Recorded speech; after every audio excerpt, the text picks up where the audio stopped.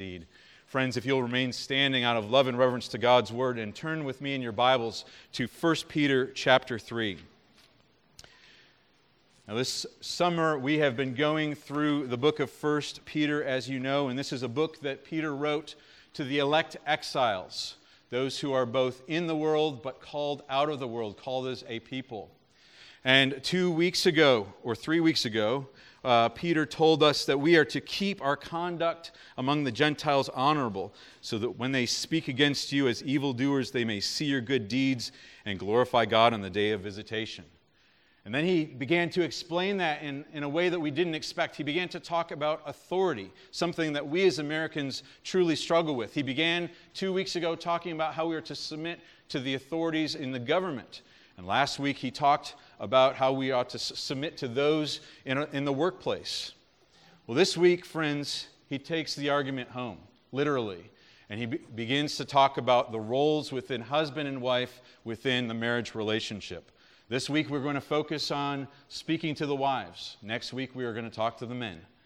And this is a passage that's difficult for us as Americans. I'm just going to warn you right now. But this is God's eternal, holy, and perpetual word for us. And so it is for our good because He loves us, and it is good that we hear it today. So here now, out of love and reverence to God's word, 1 Peter chapter 3, verses 1 to 6. Likewise, wives, be subject to your own husbands, so that even if some do not obey the word, they may be won over without a word by the conduct of their wives when they see your respectful and pure conduct.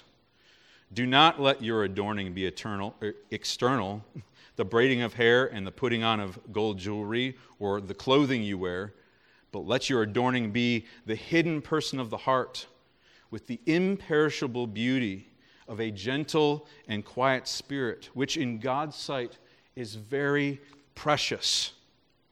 For this is how the holy women who hoped in God used to adorn themselves, by submitting to their own husbands, as Sarah obeyed Abraham, calling him Lord. And you are her children if you do good and do not fear anything that is frightening. And so ends God's word. And friends, what do we know about God's word? The grass withers and the flowers fall, but the word of the Lord stands forever. Indeed, God, this is your word. And so we ask that you would speak to us clearly through it. Would you build us up so that we might give you praise and glory, so that we might glorify you in the midst of this world. Help us to have open ears, humble hearts, and help me to speak clearly. And we pray this all in Christ's name. Amen. Please be seated.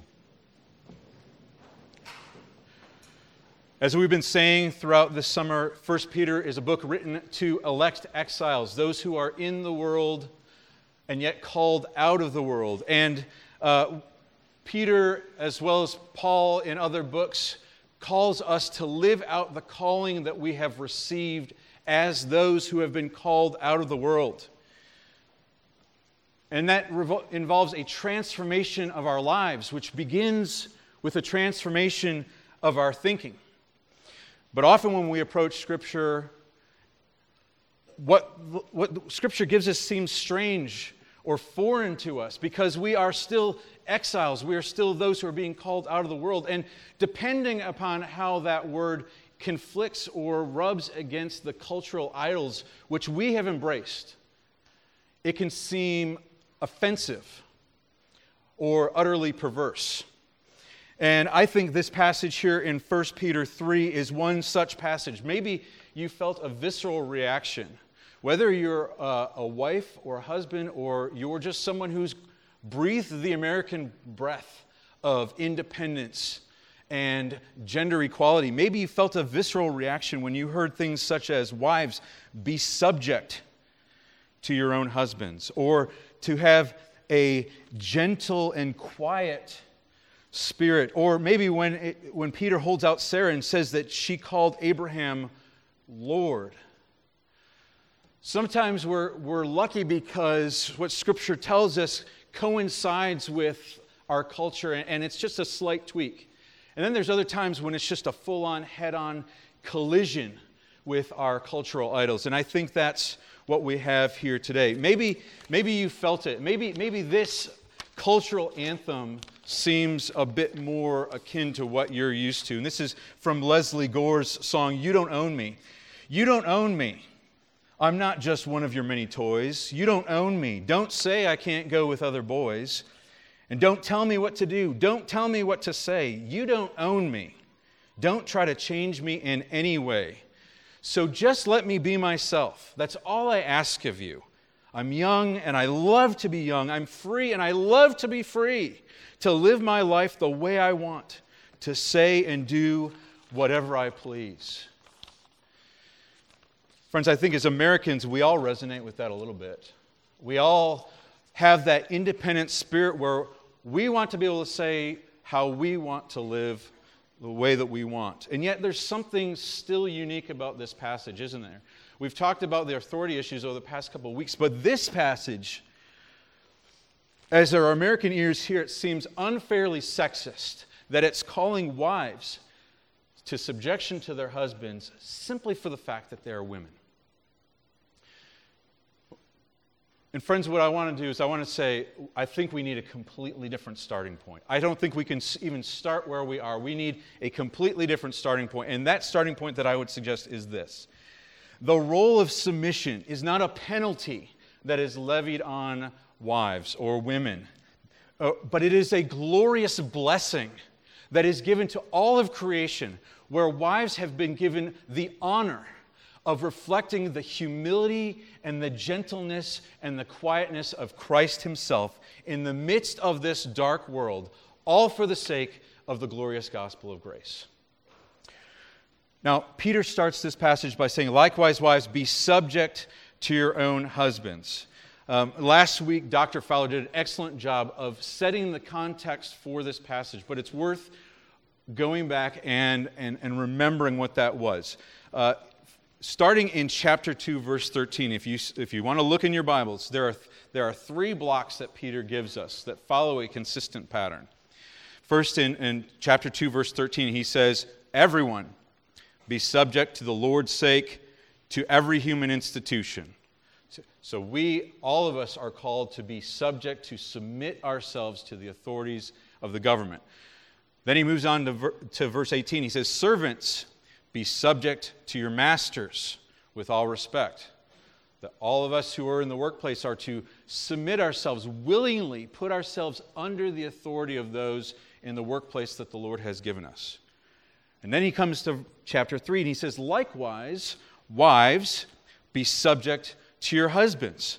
That wives are called to willingly give themselves in submission to their husbands. All these authorities, Paul tells us, have been established by God Himself. There is no authority that is there except what God has established. And Peter is saying these authorities exist and we are to willingly submit ourselves to them.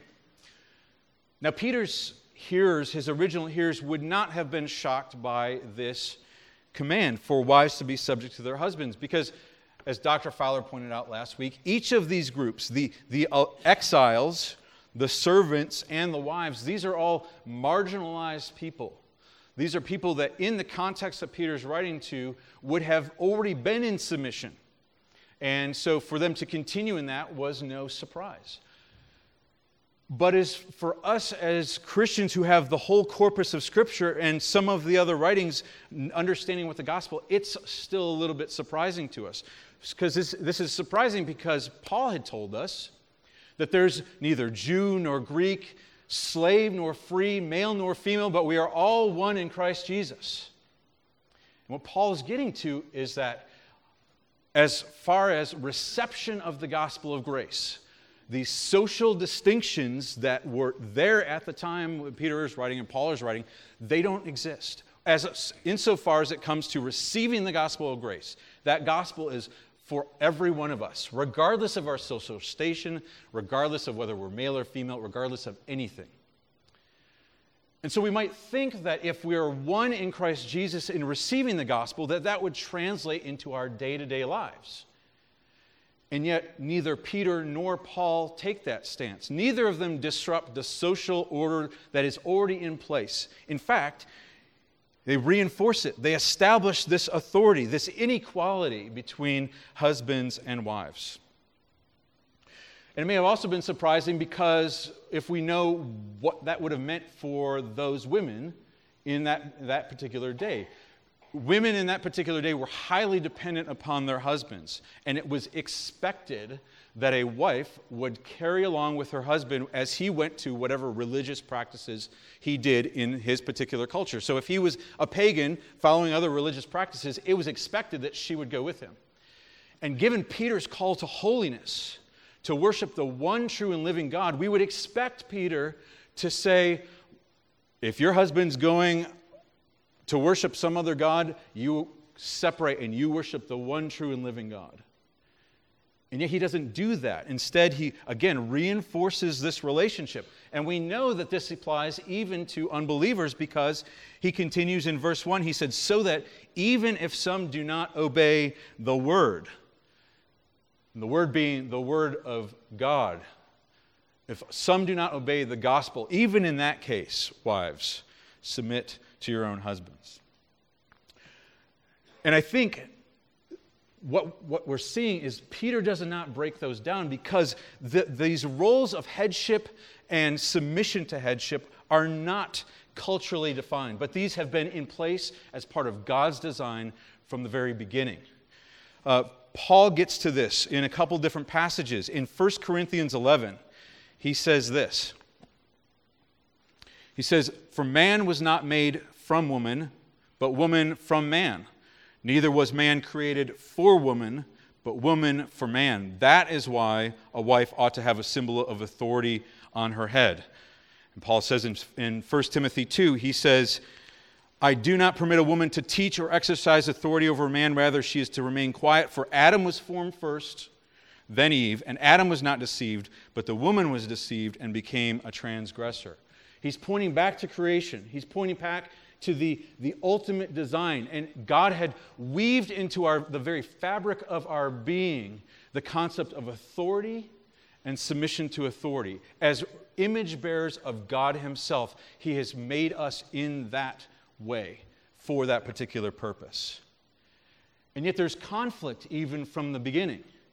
If you remember back to the fall, as part of God issuing the curse upon the serpent and man and woman, when one thing he says to the woman is he says, your desire will be for your husband, but he will rule over you. Now that word desire is not meaning I have a longing for my husband, but it's more akin to what is there in Genesis 4 when he's talking to Cain. And he says to Cain, he says, sin is seeking to be your master. Its desire is for you, but you must master it.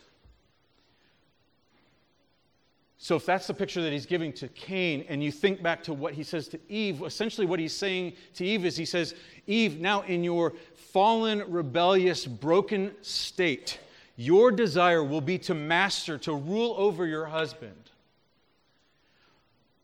But he will or must rule over you.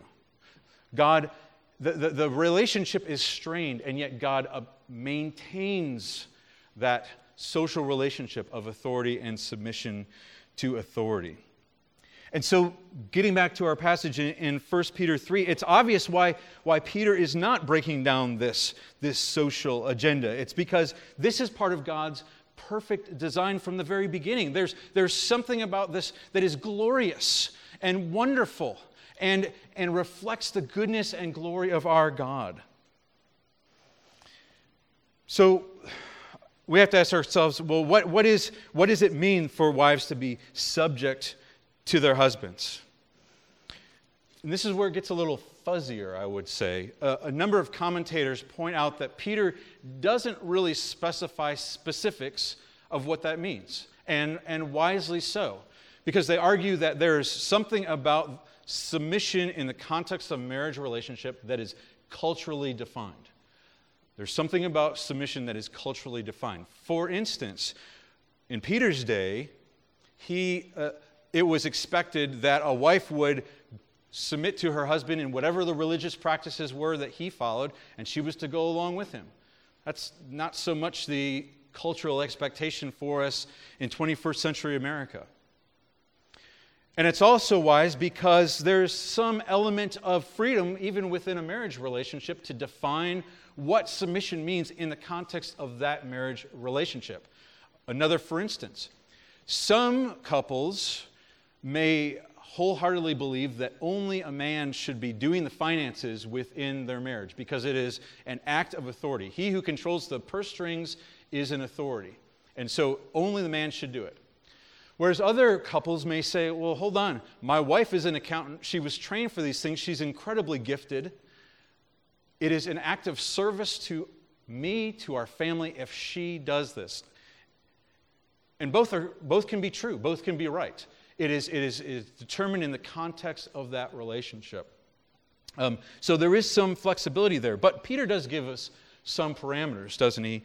The first is he's saying, wives, be subject to your own husbands. There is an element that the wife is following the lead of her husband, and she is willingly putting herself under the authority and the direction of her husband. She is deferring to him for ultimate authority. That there may be an element of, it may be practical to try to work things out, to communicate as far as the way we ought to go, but ultimately, if there's a conflict, she is deferring herself to her husband. Secondly, she is respectful. And Peter says this in a couple different ways. In verse 2, he says, when they see your respectful and pure conduct. And then later when he talks about Sarah, and he says, Sarah obeyed Abraham, calling him Lord. Now, all joking aside, we don't need to get worked up about this particular passage. Peter's not saying, wives, you need to call your husbands Lord. Husbands, you can't be saying, you need to call me Lord. Nothing like that. This was a cultural reference that it was akin to us saying Mr. or Sir. And Peter's basically getting to the point that she had this heartfelt respect for Abraham, so much so that she was willing to address him with a title of respect, that it was part of how she thought of him and how she related to him. So thirdly, a third way is pure. So when they see your respectful and pure conduct, this is a holy and a chaste type of response, that she needs to be single-minded for her husband. And she needs to be pursuing an image of beauty that is as God defines it. And he goes on to talk about this. He says, don't let your adorning be external, braiding of hair, putting on of jewelry, clothing that you wear. And just a moment, let's talk about that for just a second. Peter's not giving a command for women to be completely austere. He's not saying no jewelry, no makeup, no fine clothing. That's not his point. The Lord has made women beautiful. And women are tempted in particular ways to adopt a view of beauty that is cultural in nature. I know you ladies feel this because the images are everywhere. And you know that your husbands are seeing them as well. And your friends. And you're measured by how you feel like you're measured against these cultural images. What he's saying is your beauty, your holiness, your purity ought to be not governed by that particular definition, but governed by a definition of beauty that is how the Lord defines it. So there's purity involved. And then he talks about gentleness. That they need to model a care and a gentleness of spirit. They're not harsh or rude in the way that they carry themselves. And then finally, a quiet spirit. This isn't meaning that they can't speak, they can't talk. In fact, Proverbs 31 talks about the mouth of a woman speaks wisdom. So there's speaking that's involved, but a wife ought not to attempt to dominate with words, either good words or bad words. It's a disposition of her heart that's gentle and quiet. So he kind of defines these parameters, but I think the question we have to ask is why? Why has he put wives in this particular spot? Why has he called wives in particular to submit, be subject to their husbands? And I would argue that what Peter is outlining, he is defining a profound ministry that he is giving to wives. And it's a ministry that is not inferior in any way or any less characterized by strength or leadership or courage than the ministry that he gives to men. But rather, he is giving ladies the distinct privilege of living out in living color for us the humility and submission of Christ himself. And we see this in three different ways. So the first way is he's giving these ladies the distinct privilege of dispensing beauty in the humility and gentleness of Christ. So Christ, let's take a step back. Christ was the perfect person, perfect man, but perfect person. And he was many things. He came to reveal God perfectly. And he revealed so many things. He was kingly in his protection. He was the perfect prophet, proclaiming the truth of God. He was the perfect priest, interceding on our behalf. And men are given the role to follow in those particular roles in an official capacity. Men are given the role of being protectors, of ruling in their households and ruling in the church, of being the ones who are called to be the prophets in the midst of the church and the priests. And women are called to those very same things. Women absolutely protect. Women absolutely speak the truth of the gospel to one another. Women absolutely intercede for one another, but in a general sense. And Scripture is clear that the official capacities that the Lord puts forward in these regards are given to men as a part of his pattern. And I would argue that what the Lord is setting forward here is that wives are given this charge to submit in such a way that the world as a whole, the church and the world as a whole, see the submission and beauty of Christ. Now, are we all called to be humble? Absolutely. Are we all called to submit to one another? Yes. But even in the context of mutual submitting, the roles are different. The way that a husband submits to his wife and the way that a wife submits to her husband are drastically different. And he assigns to women this role so that it gives a beautiful picture to all creation. In the midst of this whole authority passage, we see at the end of chapter 2, Peter goes on this tangent to talk about Christ. And he says this, he says, "For to this you have been called, because Christ also suffered for you, leaving you an example so that you might follow in his steps. He committed no sin, neither was deceit found in his mouth." He had a pure conduct. And when he was reviled, he did not revile in return. When he suffered, he did not threaten. He had a gentle and quiet spirit. But he continued entrusting himself to him who judges justly. That's the picture that Peter gives of Christ. And immediately he follows that with a picture of wives have pure conduct. Wives have a gentle and quiet spirit. He's saying, reflect this beauty of humility and quietness of your Savior for all of us to see.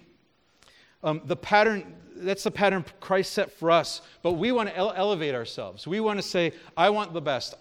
Our culture says, pursue the best, pursue authority. That's the better. I just want to be myself. I just want to do what I want to do. This pattern of humility is just so foreign to our ears.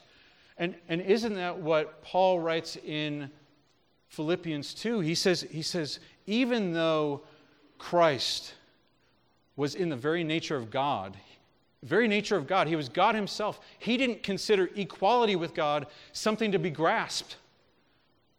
But he humbled himself, taking on the form of a servant. And ladies, what I would ask you is, are you grasping for equality as though that's something worth holding on to? Or are you willingly giving yourself in service to your husband and to the world as a means of reflecting the beauty and the majesty of what Christ has done for all of us? All of us are called to that.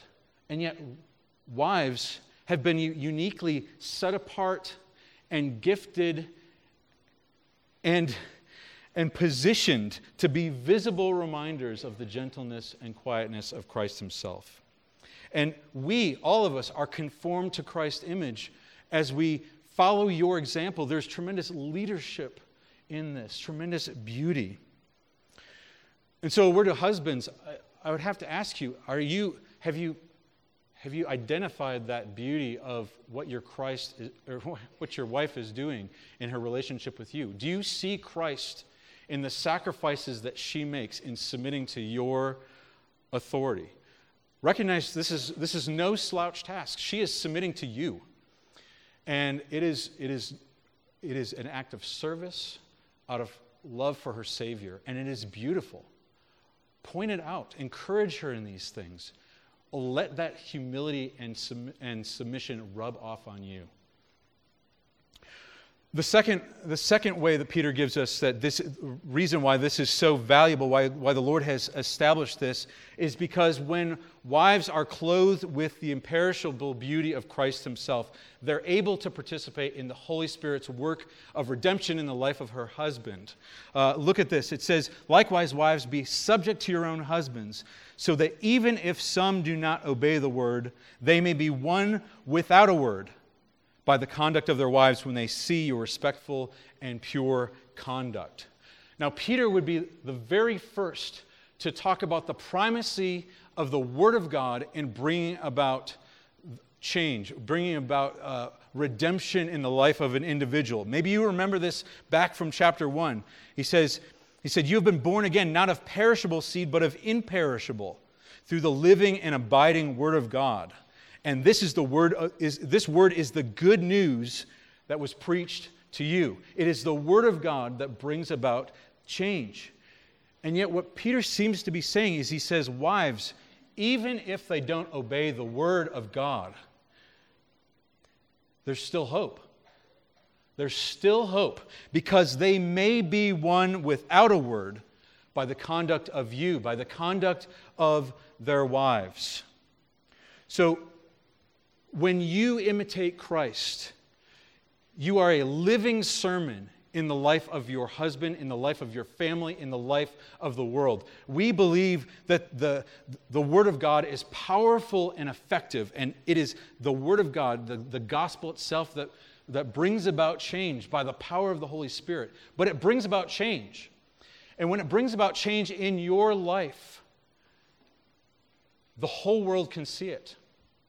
And talk can be cheap, but when your life exhibits the beauty of the gospel, when you willingly do this thing that is so counter to everything that we would believe, and you submit yourself to your husband, and you have a gentle and quiet spirit, God is saying He may use that conduct to win over the heart of your stubborn husband.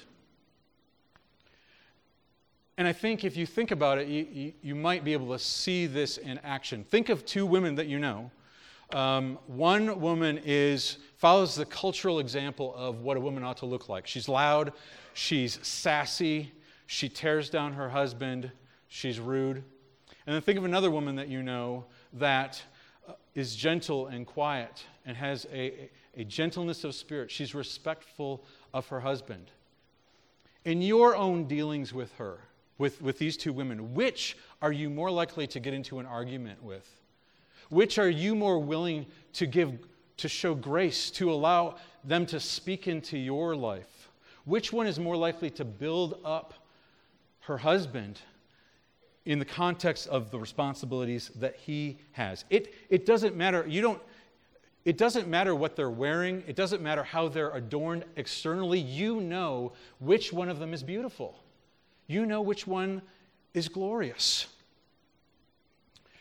And wives, I think this drives home the point. I don't know if you realize what level of impact you have on your husbands, whether they're those who obey the word or those who do not obey the word. If you have the ability to win them over if they don't obey the word, then how much more so when they do obey the word?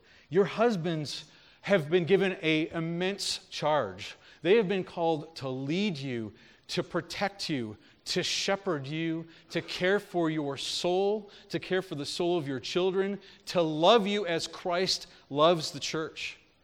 They will be held accountable for how they shepherd you and how they love you and how they care for you. And you've been charged to be a blessing to him, to support him, and to build him up and to encourage him in those very things. And it's so necessary. Leadership can be incredibly lonely. And yet man was not meant to be alone. The Lord created you and put you into his life to encourage him in how he is loving you as Christ loves the church, in building him up. You have the power to tear him down and to make him feel weak and incapable of carrying out the responsibility that he has, or you have the power to encourage him, to lift him up, and to empower him to do that which the Lord has called him to do. It's a tremendous gift that you have. Serve him. Give him courage for the task that he has. Help him carry that burden. Serve him as he attempts to serve you. But ladies, I have to point out, even though you have this opportunity, this responsibility, you are not your husband's Savior. You are not your husband's Savior. Only the Lord Jesus Christ is your husband's Savior. And yet you have the opportunity to be instruments in the hands of your loving Savior as he works in the life of your husband. But you have to be careful to be used as an instrument in the way that the Lord calls you to do. Not with a war of words. He says, even if some do not obey the word, they may be won over without a word. It's not for you to be getting into an argument to say, I've got to fix this, I've got to convince you, I've got to force my way because you're going the wrong way. He's calling you to a humble and submissive following of his lead, even when it's not the right way. Even when it doesn't seem right. You're an instrument of the Holy Spirit, but you are not the Holy Spirit. If your husband does not obey the Word of God, why do you think he will be won over by your words? If your husband does not obey the Word of God himself, why do you think he will be won over by your words? You have an opportunity to love him and to trust your Savior and to be obedient in the midst of that conflict. When words fail, your actions and your conduct, your God says, can prevail in winning over your husband. A gentle answer turns away wrath, and a quiet and submissive and gentle spirit can win over your husband. Obviously, there's tremendous fear in that. Because what am I going to get myself into? Where's my husband going to lead me? There's tremendous fear in having to submit to anybody else because you lose control. And where's it going to go? And it's especially the case when your husband is not trustworthy or respectable. But ladies, there is not a man in this room, there's not a man on this planet, save for Christ himself, who was ever respectable enough to deserve your respect. It is something that you are giving to them as a gift out of obedience to your Savior. It is something that you give even when they're not respectable, especially when they're not respectable, because that is a picture of Christ himself giving himself to his people. When we were yet sinners, Christ died for us. He didn't wait till we had it all together where we knew where we were going. He willingly laid down his life for us. It's hard enough to submit to a man who is righteous, to a man who is seeking to do what the Lord is calling him to do. And yet, Peter then gives us a picture of Sarah. And he holds out Sarah as this picture that, ladies, you need to emulate. He says, this is the picture. Let's talk about Sarah. Think about the story back in Genesis 12. Sarah and Abraham were in the land of Ur of Chaldeans. God calls them out and says, go to a land, I'm going to show you where to go. He brings them to the land of Canaan. They are exiles, elect exiles who have been called into the midst of a foreign land. And from there, Abraham and Sarah go down to Egypt. And they're now in a completely foreign land. And Abraham starts to panic. And Abraham says, Sarah, you're beautiful. When we get here, they're going to think that you're my wife, which you are, and they're going to try to take you as their own, and they're going to kill me. So tell them that you're my sister. Lie and say that you're my sister so that they'll spare me. And she submits. She goes into Pharaoh's household and she submits. So let's get this straight. Abraham is terrified. He's not trusting the Lord. Sarah submits to, I'm going to say I'm his sister, and I'm going to go into Pharaoh's household, presumably as one of his women. And that is the picture that Peter gives us to say, be like that. That's submission. How could he possibly do that? How could he possibly hold that out as the pattern? And I think Peter gives us two clues. He says, this is how the holy women who hoped in God. Who hoped in God. Sarah was hoping in God as her ultimate authority, the one who was truly watching over her. And then he says, and you are her children if you do good and do not fear anything that is frightening. Sarah had this tremendous courage in the midst of Abram's fear. He panicked. He was being a terrible leader. He was telling her, he wasn't saying, trust the Lord. She was the one that was trusting the Lord, knowing that the Lord had put Abram as her head to watch over her. And if the Lord did that in his infinite wisdom, then the Lord was going to watch over Sarah. And so she did what she knew to be right. She submitted to her husband, went into the midst of this circumstance. And that's the third reason why the Lord has given you this charge, to demonstrate the trustworthiness of God himself as you exhibit trust in the midst of the most ridiculous circumstances. Your God has called you to trust, and God was perfectly trustworthy with Sarah. Do you remember what happened? She goes into the household. The Lord afflicts Pharaoh, and Pharaoh comes to Abram and says, dude, this is your wife. Why didn't you tell me this? You've brought harm on my whole household. Abram is silent. The Lord delivered Sarah out of the midst of this circumstance because he was revealing himself to be trustworthy in the midst of her trust. He was faithful to her. But Sarah was just a signpost to Christ himself. When he was reviled, he did not revile in return. When he suffered, he did not threaten, but continued entrusting himself to him who judges justly. That's the calling for all of us, friends. Regardless of the type of authority that we are in, whether we're submitting to the government or submitting to our workplaces or submitting to our husbands, our God is completely and utterly trustworthy. And we are called to reflect that trust, to show how faithful he is, that he will deliver us, that we don't need to grab for the right way to do things, that we follow his practices even when they don't make sense, because he is utterly and completely faithful. Sarah was just a signpost, and wives, you are her children. When you clothe yourself with that same beauty and you do not fear anything that is frightening. So remember that song, You Don't Own Me? That's true to a certain extent. Our husbands don't own your wives.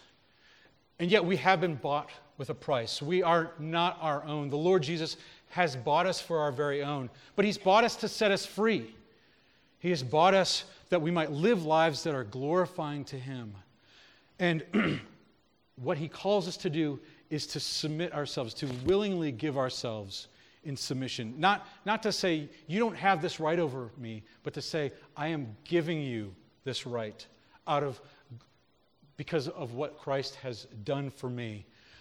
Ladies, may you be clothed with the beauty and the majesty and the glory of the humility and submission of Christ himself. And may all of us, may this watching world be won over by your beauty, the beauty of Christ himself, for his glory alone and for our benefit. Let's pray together. Oh Lord Jesus, this is a high task. that you've given to all of us, particularly to our wives. But it is a glorious task. We thank you, Jesus, that you are our forerunner. You are the one who was humble enough that by your humility, by your submission, you have brought us salvation. And now you have transformed our lives so that we might submit to you and we might be emblems of your grace. Help us to live this out. We desire to give you glory. We desire to live in a way that is pleasing to you. And we pray this all in Christ's name. Amen.